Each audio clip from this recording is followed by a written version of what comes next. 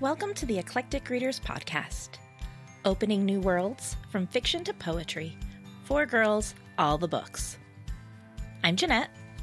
I'm Tara. And I'm Meredith. How are you guys today? Good. Awesome. Yeah, doing really good. How are you? I'm great. It's almost summer. Almost time for visits from some of my favorite bookworms. I'm so excited about this. Are we already going to talk about this? Yeah, because I'm so Excellent. excited that you're coming to visit. Yes.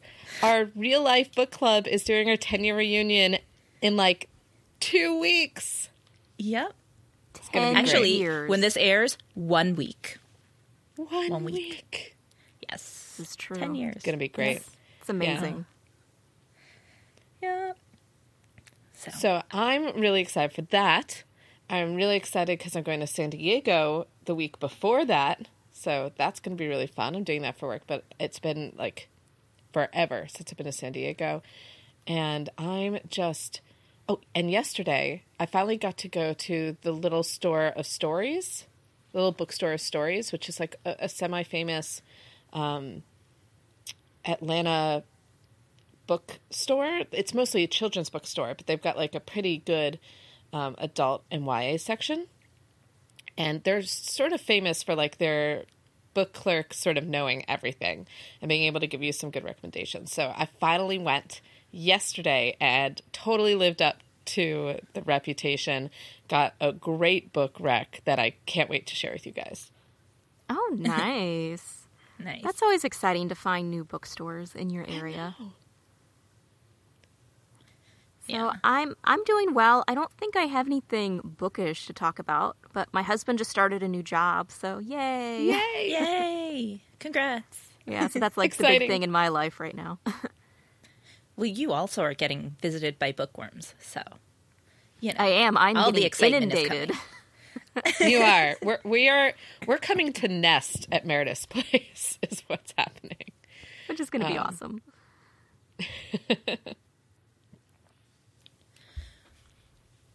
So, we know what we're doing. We know what we're excited about. We don't have much bookworm news, but I know we're all still reading stuff because we are who we are. So let me ask you, Jeanette, what are you reading right now? Okay. It's a slow month for me, guys. I promise. Right Do we now- believe that? I don't know. Yeah. I mean, I can see the doc where you wrote everything down, so I just feel like that's a lie. No, I'm not reading. Normally I've got like 5 billion things, but I didn't finish much in May. So right now I'm working on Magic Hours by Tom Bissell. It's a book of essays on creators and creating. And, you know, as in all essay collections, some are more relevant to me than others, but it reminds me of how much I enjoy writing. So I'm hoping I'll come out of this inspired. I read that one. I read that a few years back. It's really good. Oh, good. Good. That's good to hear. That I'm not quite finished, so I've got a few essays left. I've enjoyed a lot of the ones that I've read, though. I'm also reading 1,000 Pieces of You by Claudia Gray. It's kind of like Dark Matter in that it's about jumping between alternate dimensions. And I always like stuff like that, but we only read Dark Matter like a year and a half ago, and I'm worried that that's going to make me automatically compare the two books and then ruin my enjoyment. So I'm trying to take it slowly and pretend that I haven't just read this other book on a very similar plot. Yeah, that can be tough. Yeah. But I'm also reading, I finished my Potter audio reread, so now I'm going back to the Anne series, and I'm doing Anne of Windy Poplars on audio now. And that's kind of lovely. And it's, Yeah. like, makes me happy that's when lovely. I'm driving in my car. So see, only 3 things. I mean, and for Only Jeanette, 3. that's like very, very low. It is. It is. I guess that's true. I mean, I have 3 things on my list, and if I had... No, I'm kidding. Kidding. What about you, Mary? Everyone's What are you different, reading? right? So let's see. I'm currently in the middle of The Stone Sky by N.K. Jemisin. So that is the 3rd and final book in the trilogy. and things are getting pretty serious. I mean, really, the whole book series has been serious. But it's definitely interesting. This whole world that she's built is just so interesting. So we'll see how that all gets tied up in the end, or not, I guess. And then I also just started Persuasion by Jane Austen on audiobook. So that's always nice. That is actually, I think it's my second favorite Jane Austen behind Pride and Prejudice. So it'll be nice to revisit that in a different format. And then I just want to give out a shout out to a few books I've finished recently. I read Rain and Delilah's Midnight Matinee by Jeff Zentner. And it was so much fun, guys. It was so good. He's been on my radar for a while, but I know the first two books he put out apparently are like totally heartbreaking, and like you just sit there like a sobbing mess. And I don't always like that, you know? I have to be in the mood to really want to cry. And so when his third book came out and I heard that it was more on the funny, touching side, I was like, okay, I'll give this a shot. And it was great. You follow these two girls. They're, like maybe a month or two away from graduating high school, but they have this horror show that they broadcast on public access, where they like go back to all of like the B movies from, decades past. And then like one of the girls is still coming to terms with her father who left, and the other one is trying to figure out what she's doing with her life after high school. And it was just really funny and touching. And so if you're looking for like a fun contemporary YA, I would give that one a shot. And another really fun one that I listened to on audiobook actually is The Disasters by M.K. England, which is, I guess, like she talks about it as, I guess it's like soft sci-fi. It's not like super into the science side of things, but it does take place in space. And it's space. It is. It does. And it was so funny. I was laughing a lot while I was listening to it. It's just like a fun space romp, and the cast of characters is super diverse. And the author M.K. England is non-binary, and also labels herself as queer. So if you're looking for like a good Pride Month read, I would give that one a shot. And also, like, a random thing that I just finally listened to on audiobook was The Lightning Thief, which is the first in the Percy Jackson series. I was talking to some people on Bookstagram about, like, mythology stuff, and I just, someone was talking about The Lightning Thief, and I was like, you know what? Those obviously came out well after we were in the middle grade age. Yeah. So I just never read it, and it was a really quick read on audio. So it was really fun. I don't know if I'll continue the series just because, it's written for kids and it is fun. We'll see. But, if you're looking for a quick, fun audiobook, give that a shot.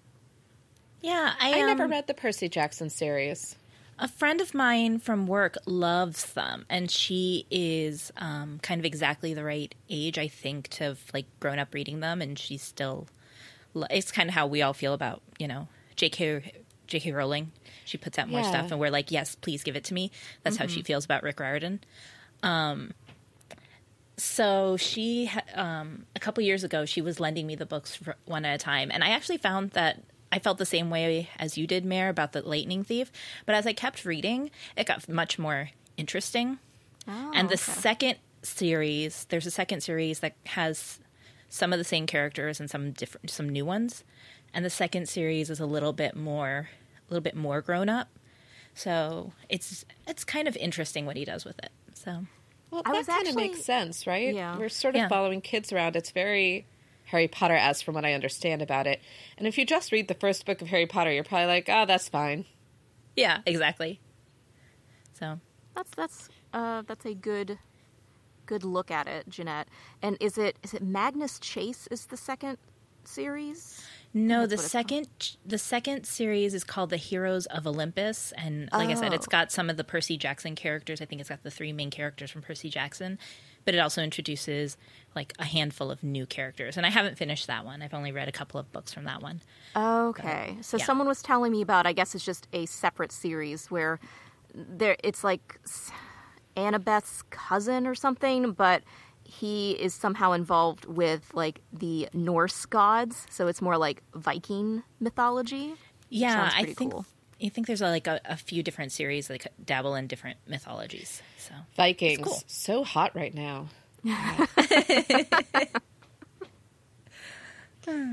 So, I'll do a shout out for a couple of the books that I just stopped reading. Well, I finally finished The Stone Sky by N.K. Jemisin, and I will not give away any spoilers because we don't do that.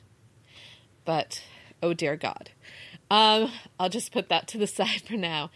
I also just read The Red Scrolls of Magic, which is the new Shadowhunter novel, which takes place sort of in the last half of the City books, where, you know, when Alec and Magnus go and take a vacation, it's in there. It's that story. And the Red Scrolls of Magic books, the Elder Curses, that's what they're called. The Elder Curses, they're going to have huge time jumps in it. So the next one's going to be a few years from the first one. I really liked it. It was great seeing Magnus and Alec in the forefront. And if you want to talk about an amazing Pride Month book, they're great, obviously. So it was just a really fun romp, and added some really interesting things to the total mythology. Oh, which interesting. again I won't spoil, but I really, really liked it. It sounds good. I mean, Magnus, anything with Magnus is great. Right? I know. I know. He's so amazing.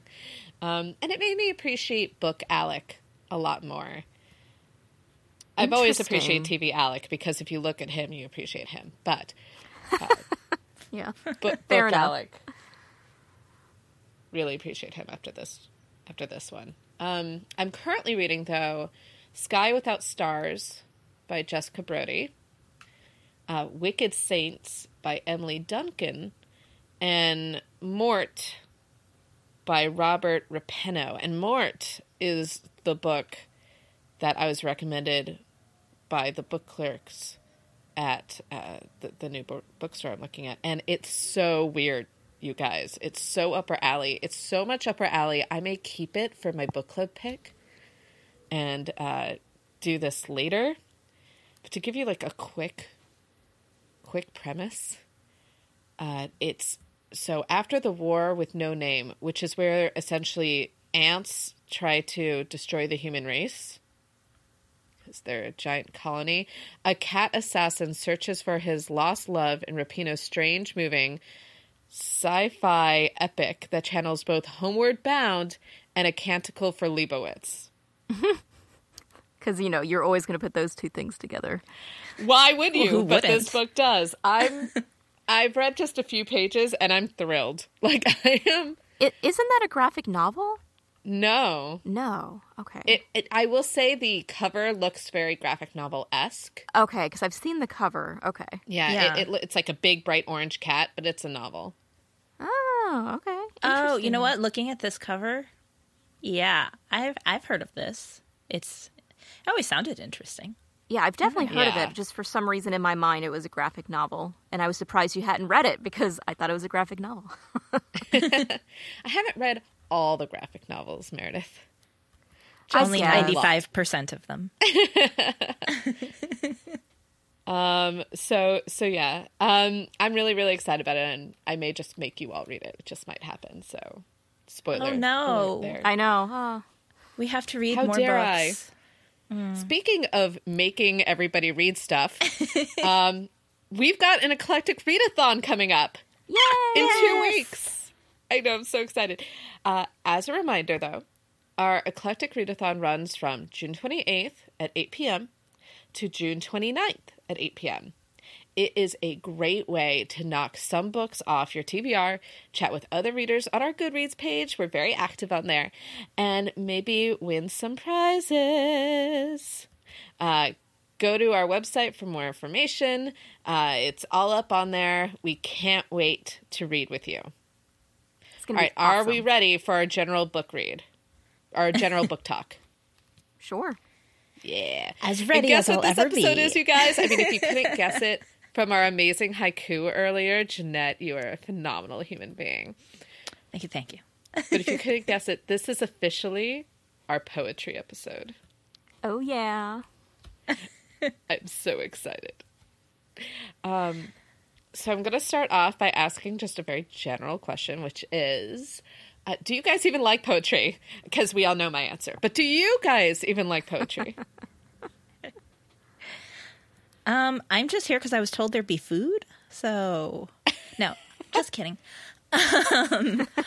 As longtime listeners know, I haven't much liked poetry in the past. And I don't know if it's not even that I don't like it, because now that I think about it, I read a book in verse like way back college or right past post college. I read the Ellen Hopkins book in verse. I think she's got a billion now, but at the time she only had like one. But I just haven't been into it. In recent years, though, I've been dabbling here and there, and I've been finding it more enjoyable. So, I've been that's so good. proud of you. Yeah, that's some growth. Like a mama bird. Trying. So I mean, I do enjoy poetry. I have to say that I haven't been reading it as much in my adult life as I did, when we were studying it in school. Sure. But I really do enjoy poetry. I think it's a fun group activity. I think you can definitely get something from poetry when you're reading by yourself. But, poetry's meant to be read aloud and to be discussed and, to see what one line means to someone could be something different to another. And I just think that's a really cool thing with poetry. Yeah. So I clearly love it. And everything I want to say sort of falls into the next question. So I'll start there. I really believe that the way you are taught poetry in school can vastly change your opinion on poetry. So what kind of experiences have you each had with poetry in school, good and bad? So for me, it's been a mixture of both. I think, as kids, we're all kind of indoctrinated with nursery rhymes, which, I think is some type of poetry. And so I think that was really big to me as like a preschooler and a small child, because the elementary school I went to in kindergarten, first grade, had this thing where you could submit your work to be, published in their school journal. And so in kindergarten, first grade, both of my things were picked. So, I was published at 5. What can I say? But the... Overachiever. I know. The one that I did in kindergarten, obviously I can't remember exactly word for word what it was, but I feel like it kind of read like a poem. I was talking about a fairy that came and would turn me into a different object. And then after each object, I would say, but I am still me. So it'd be like, the fairy turned me into a telephone, but I was still me. The fairy turned me into a pig, but I am still me. And so, I guess I was just a very existential 5-year-old. So, that's Cute. kind of my, right? That's kind of my basis. But then fast forward to senior year AP English in high school, and my teacher turned me so far off from poetry and English, I had actually decided that I was not going to major in English anymore when I started college, because he killed it. He absolutely, just killed that drive in me. The last semester, our huge project was a poetry project, but what he did is he gave us, I don't know, it might have been 30 different poems, and he was like, just read them all and study them and come up with your ideas of how to interpret them, and then I'm going to call each one of you out in class. You're going to pull one out of a hat and you have to give your talk on the spot. And so, that's a lot of pressure anyway in trying to be prepared for that many different poems. But the real problem was people who were really doing their best, and, at least I think poetry can be a subjective type of thing. Everyone's going to get something different for a poem. He was going around telling people that what they thought of a poem was wrong and was failing people. And I just don't think that's right. Especially, I swear, I feel like everybody was getting the William Carlos Williams "This Is Just to Say" poem about where it's pretty much just like him going on saying that he ate your plums and they were delicious. Yeah. I ate the plums from the icebox. They were so, you know, they were so cold and sweet. I love that poem. Right, I totally and so just like butchered it, but I love it. But it's something, and like he was just telling people that their interpretation of it was wrong, and it just made me so angry. Thankfully, I still had to take one English class, just in general, the second semester of my freshman year at college, and then that kind of reinvigorated my love for English, and so then that was my second major. But like, teachers can really change the course of how you feel about a subject. Yeah. We are so powerful. You are. You are. Now, my teacher in sixth grade sort of opened my eyes about poetry. So I have a very like artsy family. My aunt and my grandmother both paint, both did writing, all that sort of stuff. So they were always very encouraging about artistic outlets. So I was one of those moody middle schoolers who was not talking to people and instead writing poetry in a notebook. Not good poetry, and I will not share any of it. But I did that all the way through high school. But in seventh grade, I think it was, we had to actually write poetry for class. Me and one other girl were published in some sort of national book thing. I still don't really know what it was. I think I have a copy, or my parents might have a copy somewhere. I don't remember. I don't even remember what the poem was anymore. But that sort of made me feel like, oh, I could write if I wanted to, which was such a lie. So cute. But you can write, feel that way. You can. And then fast forward to high school, we did a little bit of poetry, but not a ton. Most of my poetry came from Shakespeare in high school. Interesting. You know, more classical forms, more Yeats, more Shakespeare, that sort of thing. Not a lot of the poetry we'll be talking about later. And then we get to college.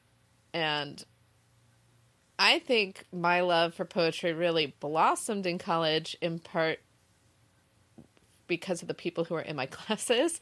Meredith, Jeanette, you guys included. But poetry is meant to be spoken. Mm-hmm. You know, it's meant to be heard. And we did this thing, and we would read aloud the poetry. We'd like read the poetry individually, do some individual interpretation, and then before class get together, read the poem out loud, and then do an additional analysis with each other before we ever went in class. Because that's how we were. Yeah, because we're insane. But honestly, I loved that. We got so much out of it. I mean, that's the thing. Poetry is like a communal thing. Mm-hmm. And being able to share my thoughts ahead of time and just like hearing the words out loud by somebody else. Yeah, it was just wonderful. And I really adored our English teachers on top of that. Oh my gosh. I've never had a bad moment with poetry, but I know it's very common. Very common. Yeah, we did. We got really lucky with our poetry professor. Well, she was our professor for a lot of our classes, but I mean, guys, she was like friends with Allen Ginsberg. Okay, so she knew what she was talking. She got engaged at a party at one of Ginsberg's parties. Yeah. It's crazy pants. And she was taught by Bishop, isn't that right? Yeah, Bishop. She knew her stuff, and she was just so insightful. I mean, good grief. Like, I'm still friends with her on Facebook. She's just a cool person. What about you, Jeanette? What are your stories? Well, I didn't do a whole lot of poetry in high school, so most of my school studying poetry happened in one particular class, and that was in sixth grade. And we studied all the different types of poems, haiku and sonnet and all the rest. And we had to study them, read examples, and, we'd read them and talk about them in class, but then we had to write our own. And the final project was to create this book of poetry. And I did well on pretty much every single type of poetry except one, and I can't remember which one it even is now. It's been so many years. But I remember thinking, like, okay, all of these other forms had very specific rules for me to follow, and the rules for, like, this particular form of poetry was not, the rules were not as specific. And I remember panicking. I'm like, I am out of ideas. I have used them all on my other poems. I don't even know what to put in here. At least with the others, I had rules and structure. I could not think of anything anymore to put in this poem. Like, I was burnt out. And I remember that my mom comes to me and says, like, well, just, like, finish it. And I was like, I can't. I don't know what to write. And she says to me, well, write about me. I'm like, what am I going to write about you? Like, and she says, my mother is an alien. There, that's your first line. And I was like, can I work with that? And I was, like, thinking about that. I was like, I can. Like, I can actually make this into a poem. And I did. And it ended up being 3 verses long. It was called My Mother is an Alien, illustration to match of my mother as an alien. Excellent.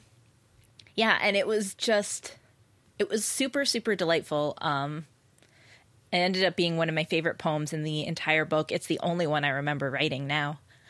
And later that summer, my mom was like, oh, you should share this. So I shared the poems with my cousins because we were visiting my family in Ecuador. And they were like, oh, you're such a good writer. You should write poems and songs and things like that. And that's when I was like, I could do that. So, for a long, long time, I wrote poems and I wrote songs. Not, again, like Tara, not planning on sharing any of those with anyone ever. Maybe when I'm very, very famous and dead. I was going to say, like, if I get famous for something and, like, I'm 80, maybe, be a part of my autobiography. Yes. But, it was fun. It's just I wasn't super into it until recent years. In recent years, I've been more like, okay, I see you, poetry. I know what you're doing here. I see you. Hey, you over there. Hot stuff. Oh, let's not get carried away. We're still just making eye contact. All right. Well, speaking of making eye contact with poems, I'm assuming you at least have some favorites. I know Meredith and I probably have a lot of overlapping favorites. But, exactly. What are some of your favorite poems? I know that, this is extremely #basic poetry. But obviously I adore T.S. Eliot, adore the love song of J. Alfred Prufrock. It's just amazing. I even did what is it called when you copy a poem style, but you change it up? I don't know what the term is, but yeah. It will come to me. But I did one called I wrote The Dirge of P. Michael Parker about Spider-Man. With the exact same themes of the love song of J. Alfred Prufrock, only like a little bit different, and about being like stuck between pages instead of mermaids. Anyway, I thought it was super clever. I did it for college. It's probably actually pretty bad, but anyway, I love the poem. I think it's just so rich and good. And it's his first poem, and darn him, or it's his first published poem, at least. It's just, yeah. It's so good. There's just all these little lines. And just to be totally on theme today, I was telling the girls earlier, the mug I'm using right now is my T.S. Eliot mug, and it says, I have measured out my life with coffee spoons, which is from Prufrock. I should have used that mug today. I did not. Because I also have that mug. Yeah. I associate that with coffee, and I wasn't drinking coffee this morning. That's my bad. That's fair enough. I mean, and one of my do other I dare disturb the universe? Exactly. Do I eat this peach? Mm-hmm. It's just so Just, so good. Like a body, what is it? Like a body euthanized upon a table. Like it's not euthanized. It's something else. I don't have it in front of me. I just love that poem so much. All right, but other poems, guys, what do you think? So again, I mean, I guess maybe because what we studied is more of the old school stuff, but W.B. Yeats was amazing. I really liked The Second Coming, just the last couple of lines. "And what rough beast, its hour come round at last, slouches towards Bethlehem to be born." I just love the imagery. And that one was kind of based off of World War I. I think it was written in 1919, so kind of in the midst of all of that. And I only know that because I was rereading stuff last night. I don't have that information off the top of my head. And Elizabeth Bishop, she just writes these amazing, just poetry with this amazing imagery that has to do with kind of nature and animals. And one of my favorite of hers is The Fish. And I think I definitely wrote a paper on that in one of my classes. It's a beautiful, beautiful poem. Margaret Atwood is a really freaking good poet. I mean, I guess that shouldn't be too much of a surprise since she's a great writer. But, like, seriously, if you haven't read any of her poetry, you should definitely look it up. I did a paper on her snake poems, which are really interesting. So I read them in her Selected Poems Volume 2, but it says in there that they are from Interlunar, which I'm assuming is another grouping of her poems. And someone new, because, I'm trying to branch out some, Elizabeth Acevedo is a slam poet in the local DSC area. And she just had, I guess it was last year, she wrote her first YA book called The Poet X, and it's in verse. And it was very powerful. I definitely want to listen to the audiobook sometime because I'm sure she does an amazing job with it. I did listen to the audiobook of that one. And okay. There are some great lines that hit me really, really hard, which actually, it's funny because it made me want to get the Kindle version so I could highlight those lines. Mm-hmm. Yeah. Isn't that funny? Yeah, but it was interesting. She does read it herself, and you really get more of the experience of what the poems are supposed to sound like.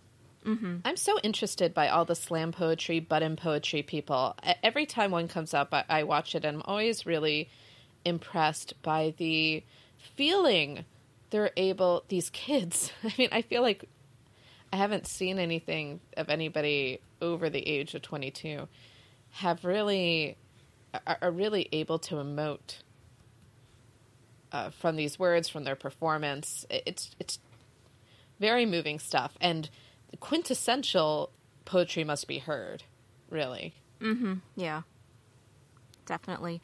I believe Acevedo is in her 30s now, but she was at the National Book Festival last year. I had seen some videos of her on Instagram, I think, but like to actually hear her live perform was really, really amazing. What about you, Jeanette? Any favorites? I can't say that I have favorites because I don't think I've read enough poetry to have favorites. But I credit Ariel Francisco, who wrote All My Heroes Are Broke, with finally getting me to kind of enjoy poetry and kind of go back to it more and more. A lot of his poems, a lot of them really hit me in different ways. And he actually references other poets in some of his works, and now I'm like, I should go back and read those poets because, of course, they're like, poets that everybody knows, but I don't know. Mm-hmm. And I'm like, I should read those, and because everybody probably gets the reference here, and I don't. And I could get a deeper understanding. So that was pretty cool. And I also really enjoyed Jason Reynolds' Long Way Down, which is a book in verse. And we know I love Jason Reynolds. But that was a very cool... it was a look at kind of this kid facing his brother's death due to gun violence and thinking about and making decisions. And the whole book takes place in this elevator ride, and it's all in verse. And it was just really, really fascinating, impactful. That sounds really cool. Yeah, that one does sound interesting. Yeah. And I would also say, you know, even though I've been kind of like slowly warming up to poetry, in reference to what you were talking about, like slam poets and everything, Tara, I have been impressed at my school. One of the English teachers, she runs this coffee house for the kids, and some of my students have been doing it, and I've gone, and you are like, I am amazed and impressed with the talent that some of these poets, I should say, these poets have. They're so emotional. They're so powerful. I'm just blown away by them. Aww. So, I mean, that's so kids, cool. Yeah, kids are creative. Kids are crazy cool. They are, definitely. And this is why you're a teacher, love. No, but they are. They are. But, you know, I can hear it in your voice how much you love it. It's true. I would be remiss to let this section end without talking about my absolute favorite. I know. I was waiting for you. Come on. I'm sorry. And that is D.H. Lawrence's Meddlers and Sorb Apples. Not a crazy famous poem. A crazy famous person. You probably know D.H. Lawrence from his work, Sons and Lovers, that sort of stuff. He did really hefty novels. But he's a phenomenal poet. And Meddlers and Sorb Apples is one of his harder to find ones. Of course, the internet has everything, so not that hard. But it's all about the gorgeousness of decay and fall and the time of things ending. And it's just so rich. It starts with, I love you, rotten, delicious rottenness. And I just love it so much. More people should read this poem. It is. It's really good. The imagery in it is super interesting. Yeah. All right. I that's all I really needed to say. You just needed to get that out. I just really needed to get that out, you guys. All right, so we are going to continue our poetry talk, but we're going to focus it on 1,000 Mornings by Mary Oliver. And so a quick summary is, in 1,000 Mornings, Mary Oliver returns to the imagery that has come to define her life's work, transporting us to the marshland and coastline of her beloved home, Provincetown, Massachusetts. Whether studying the leaves of a tree or mourning her treasured dog, Percy, Oliver is open to the teachings contained in the smallness of moments and explores with startling clarity, humor, and kindness the mysteries of our daily experience. So, what is something that stuck out to you in this book of poetry? I mean, for me, it's I really liked it. There was no poem that, like, sometimes there'll be poems that I'm like, okay, I didn't get that. I could read that 30 times and not like that or whatever. But I liked pretty much all the poems in this. Like, some of them more than others, obviously, but I really had fun reading it. Nice. Yeah. What I like most about this book is not the book. I really enjoy... So this book has a lot of... I'm going to call them common themes. Common themes that I think a lot of poetry talks about. That doesn't mean you shouldn't still talk about it, but like nature, the questioning of human existence, God, a lot of that's in here. And you could say, like, maybe those things have already been done before. But before she even starts the book, she has 2 quotes in here. I'm just going to read them. C.J. Young from the Red Book is the first one. It says, "The life that I could still live, I should live, and the thoughts that I could still think, I should think." And then a second one from Bob Dylan, which is, "Anything worth thinking about is worth singing about." And I'm pretty sure that's her telling the readers, the critics, whoever cares to listen, shut up, I can talk about whatever I want to. And, you don't get to tell me what deserves to be poetry.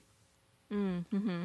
Especially since this is a return to some themes of her past. I'm sure she was prepared for that. Like, why is she going back to, you know what I mean? Right, exactly. People are like, you've already talked about this. Exactly. So like, I really kind of, I love the shade, man. That's basically what it is. I love the shade. Yeah, her pretty much saying, I do what I want. There are no rules.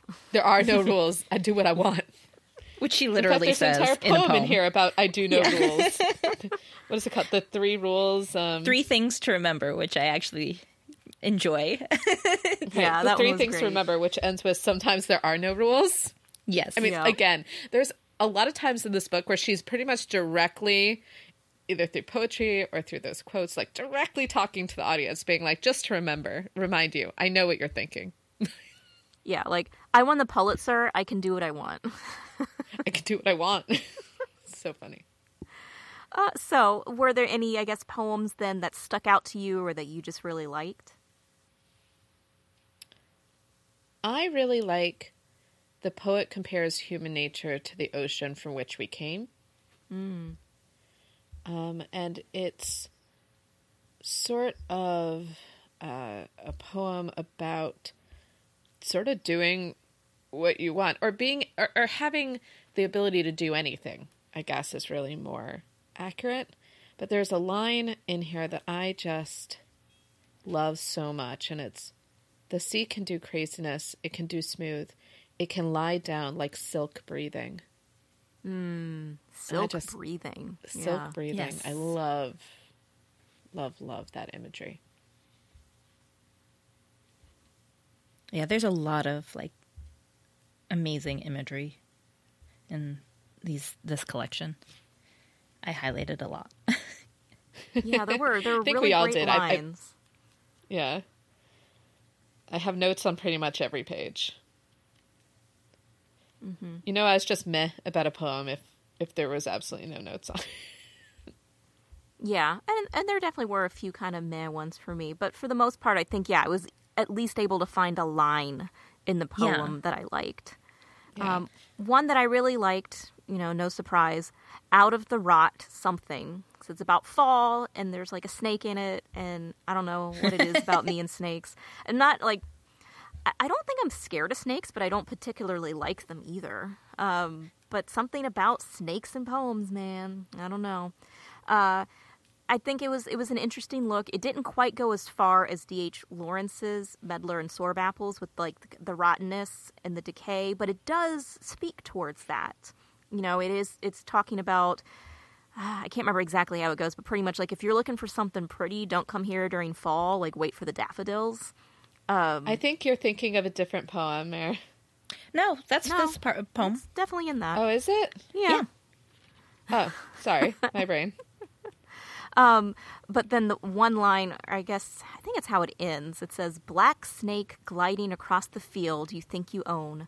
Long neck, long tail. Tongue on fire, heart of stone. Got the snake in there. Definitely. So the one I thought was most like Medlars and Sorb Apples, or I should say had the most themes like Medlars and Sorb Apples, but I was like, not Medlars and Sorb Apples, and that makes me sad, is Lines Written in the Days of Growing Darkness. Oh, okay. Mm-hmm. And that is about fall, but it's not as, what's the word I'm looking for? Decadent. It's not a decadent fall for her. But you're right. She says, like, this is the shambling wood, right? This is spring in the shambling wood. Don't come here looking for beautiful things. Spring here is muck and gross. Yeah, that's in the Out of the Rot something. Yeah. But it's spring versus fall. But it that's spring? funny that Oh, her yeah. spring in I think that... it's spring, yeah. Yeah, that spring in that poem is very, like, almost more fall-like, because it is more, like, But I guess muck it's an and interesting look at how spring rot. starts. right. We think it of is. spring as being, it's the time of rebirth and everything's coming alive, but it has to start somewhere, and it starts with the rot. You know, that's so funny. If you think about, like, all the things in her poems and about how she's essentially, there's a big theme about whether she's or a big question about whether she's an existentialist or an essentialist, but how she's, out of the rot something. Is that meant to be more, what a great, it's very Phoenix-esque, isn't it? Yeah. Mm-hmm. Do you know what I mean? Like the Out end of everything is the ashes. beginning of something. Yeah. Mm-hmm. Which is sort of it's more hopeful, even if the word choice isn't quite, leads It's you realistic. There is Yeah. rot. There is Yeah. stuff decaying from the dead leaves and everything under the snow and whatever, but something comes from it. Yeah. I think that might be why I enjoyed a lot of the poems in this collection, is because a lot of them have that sense of hope at the end or optimism at the end. Like, there's a lot of optimism in these poems, even, when she's like, okay, there's no prettiness here, but then she ends with, tongue on fire. So, like, there's power in that ending. Yeah. Which is pretty cool. And I think she looks at things realistically. I think she is a person that spends a lot of time out in nature and is kind of surrounded by it. So it might not always be pretty, but it's real. And I think there is hope in nature. Things are always changing. Things are always, coming back. Like she was talking about in Hurricane, which was an interesting one because she is talking about nature, but she's also, you can tell she's putting a spin on it with something that happened in her own life that was terrible. But she's talking about how the trees, after getting hit by a hurricane, started growing their leaves back and had all these buds on them in a completely wrong season, but they wouldn't be stopped, Yeah. And she said, for some things, there are no wrong seasons, which is what I dream of for me. I love that. Yeah. It's a great way. It's a great way to think about it. I mean, what is it? Oh, it's so super inappropriate now because you went sad. But Pocahontas, Go on. the Disney movie. We're listening. No, but it's relevant. It's relevant. I swear it is. She says, the thing I know about rivers is you can't step in the same river twice. Yes. Yes, I'm very familiar with that line. My Yes. daughter and I sing it constantly. But it made me what you guys were all saying, it really made me think of that. Like there is no single nature. And a lot of these poems, she's walking along the ocean or, she's dealing with these images of nature and she's having these questions, but nature's just like, listen, I'm doing my thing. Yeah. Yeah, exactly. And, nature is it is constantly changing and there's, death and rot and all of that, but it's also very cyclical. Yeah. So out of that death, out of that rot, we do generally see life bloom once again. Yeah. So I ended up, I like I said, I wrote notes in almost every poem, but I put paper clips on my 4 favorites. And there's not a ton of poems in here that are really about her, where she inserts herself in a really strong way. Like there's some poems where she's in it. Like the first poem, I Go Down to the Shore. She's in it, but it's not really. I don't know. There's not a ton. It's more about her observation of nature Right. than being Yeah. about her. Right, or her questions. But there's not a ton of her. But I happened to realize that all 4 poems I did pick up are poems that are more directly about her. Oh, interesting. I know. I literally just realized that as I sat here. I like I said, I picked The Poet Compares Human Nature to Ocean for Which We Came, which has a bit about her. If I Were, which is on page 11. Oh, my favorite number for anybody who is following along, is very much about her. And my favorite line in that one is, I'm spinning, no one can see it, but it is happening. And then ends with, if I was a Sufi, for sure, I would be one of the spinning kind. And a Sufi, by the way, for those of you who don't know, and I didn't, so I had to look it up, is an Arabic mystic. But I love that poem. I just think it's like really fun. But yeah, fun's the wrong word. I always find I'm saying the wrong words to describe a poem and how it means to me. It's fun in comparison to the other poems, but it is not a fun poem. Does that make more sense? Yeah, I mean, I don't think, again, if it's how you make it, if it's how it makes you feel, then it's not wrong. Poetry is meant to feel different to different people. Yeah, it makes me feel elated, is how that makes me feel. Okay. Like the idea that, like, you know, people are dancing and spinning, and people want to be dancing and spinning, and they are, even if you can't see them, that's what they're doing. Like, there's something really beautiful. I agree with that. I found it a pretty joyful poem. Mm-hmm. Yeah. Now, do you know what it kind of reminded me of, though? Like saying, people are spinning even if you can't see them. It's like, well, if a tree falls in a wood, does it still make a sound? Nobody's there. Yes, according to Mary Oliver, it does. Yes. It in fact does make a sound. That's how physics works. It does. I know. Yeah. Sorry. Well, Mary Oliver says she's spinning even if no one can see it. So that's also how poetry works. Exactly. And then another one, Green Green is My Sister's House. I don't love this poem as much, but I love this line. It's impossible not to remember wild and want it back. Mm-hmm. I have felt that way. I felt like I've looked at a wood and went, remember when I used to just play in the woods all day? Yep. Yes. Why can't I just go do that? I used to wade through creeks, and now I'm like, how did I ever do that?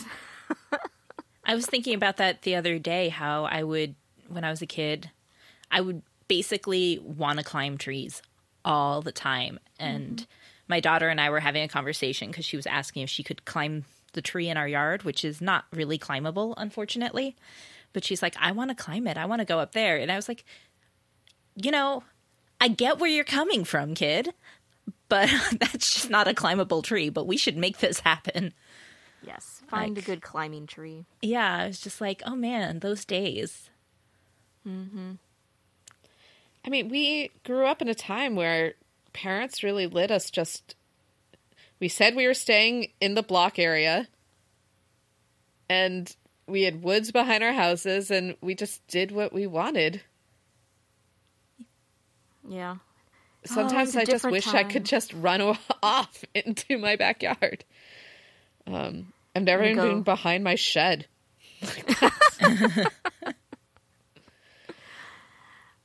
But you want to go live in the woods?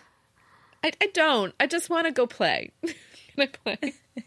Sometimes I do want to go. Exactly. I'd like to stay in a really nice cabin in the woods for a couple of days. But I think that's the thing too. I feel like they've done studies and stuff about how humans need to be around nature, a certain amount of time. And when we don't get that nature time in, it kind of messes with us. And when you live in a city, it's difficult. So what you're trying to say is I should go out today and hike the trail out behind my house, because there's an actual trail behind my house. Yeah. Do it. And then you can write a poem about what you saw. I probably could. I probably would see Civil War battlefield signs, because those are all over the trail. That's true. All right. So are there any other poems you want to talk about in particular? Or any other themes? Well, my favorite poem was I Happen to Be Standing, which is, I think, the second one in the collection. And I loved it because it's like this, it captures like this moment that I have felt in the early morning, when you know, that early morning moment where nobody else is awake and it's just you and you're just kind of appreciating the day, appreciating the silence, appreciating everything around you. And I feel like that's what this poem captures.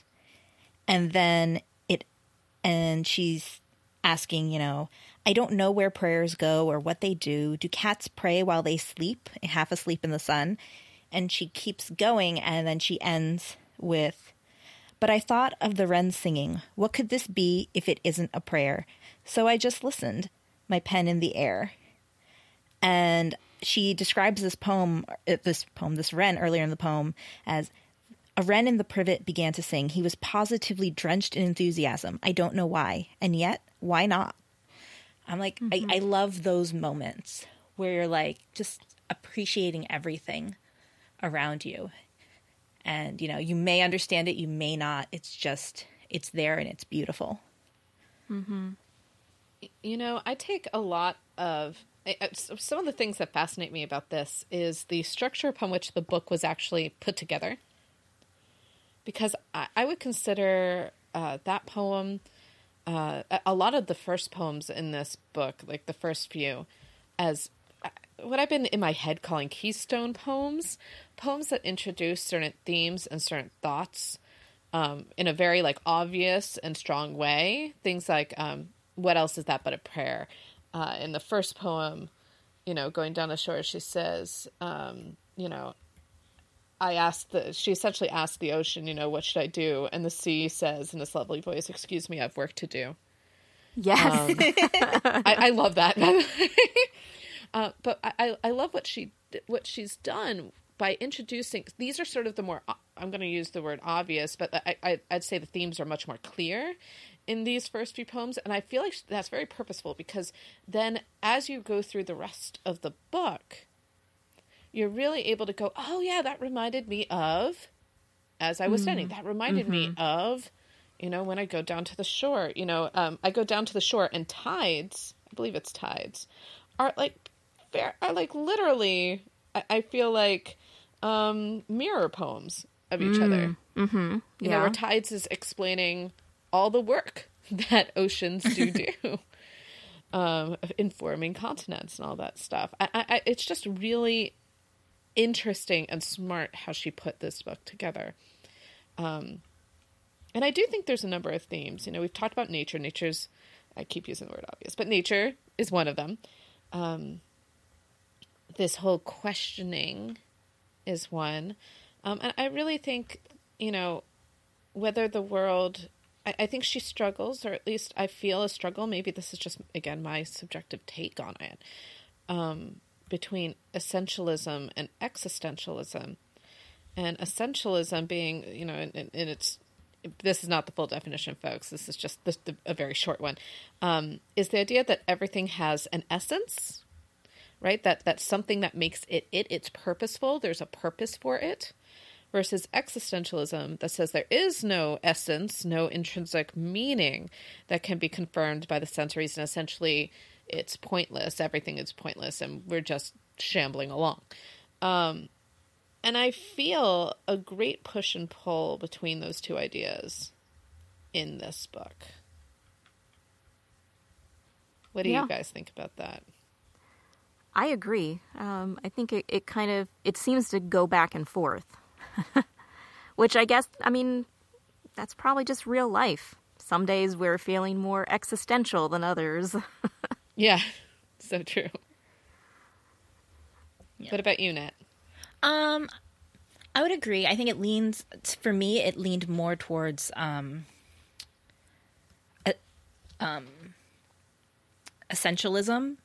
Mm-hmm. I really felt like she really did see essence everywhere. Even when she was kind of questioning it, I think she felt it. And so, but that is something I kind of appreciated. That's something I enjoyed about it. Yeah. Mm-hmm. I enjoyed her kind of describing that, even when questioning it. I think so, yeah.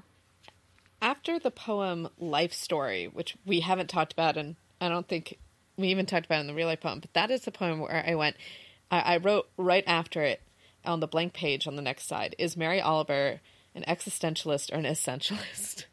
Question mark. So that was the poem that really made you wonder. And I don't even know why. I should go back and figure out why. Like what in that poem What in that poem question? made me feel that way. But I kind of feel like that questioning of life and that essential question of whether things are,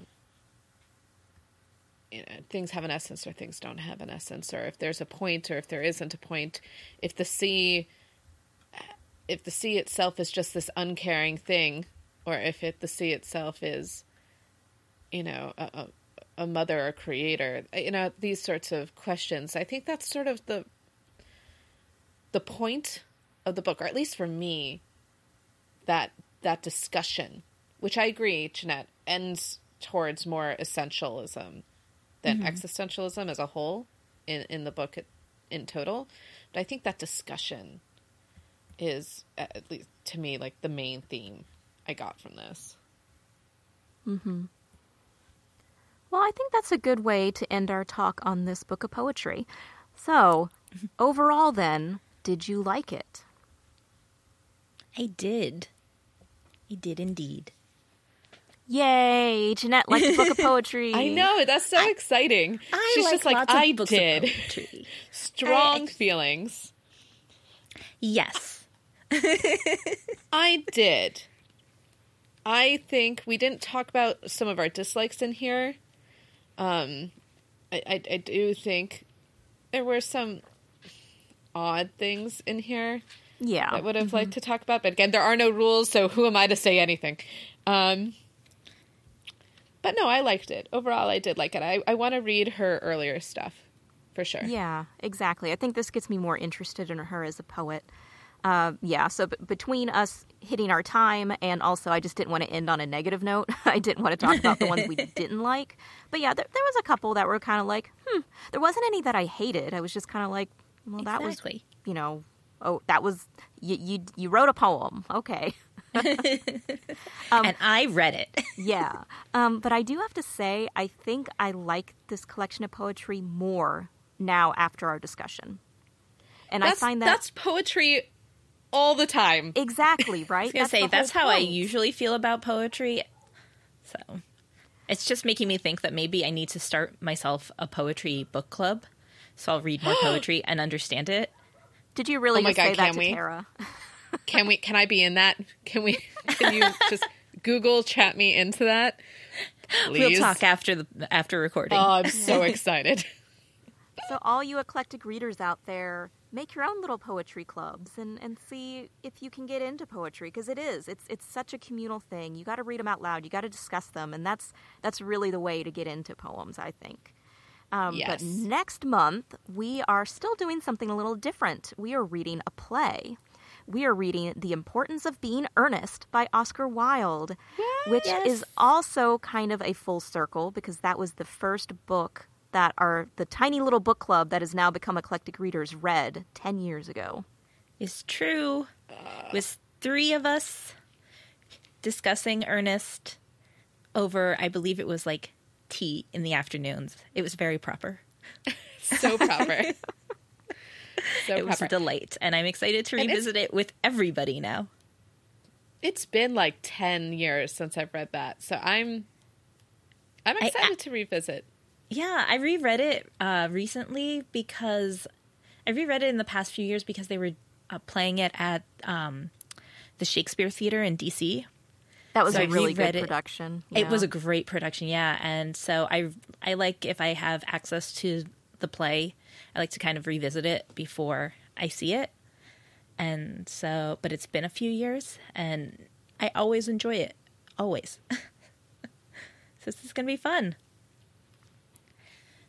But to wrap up here, if you'd like to know more about any of the poetry we've mentioned today, any of the books we've discussed, you can find all that information in our show notes at eclecticreaders.fireside.fm/66.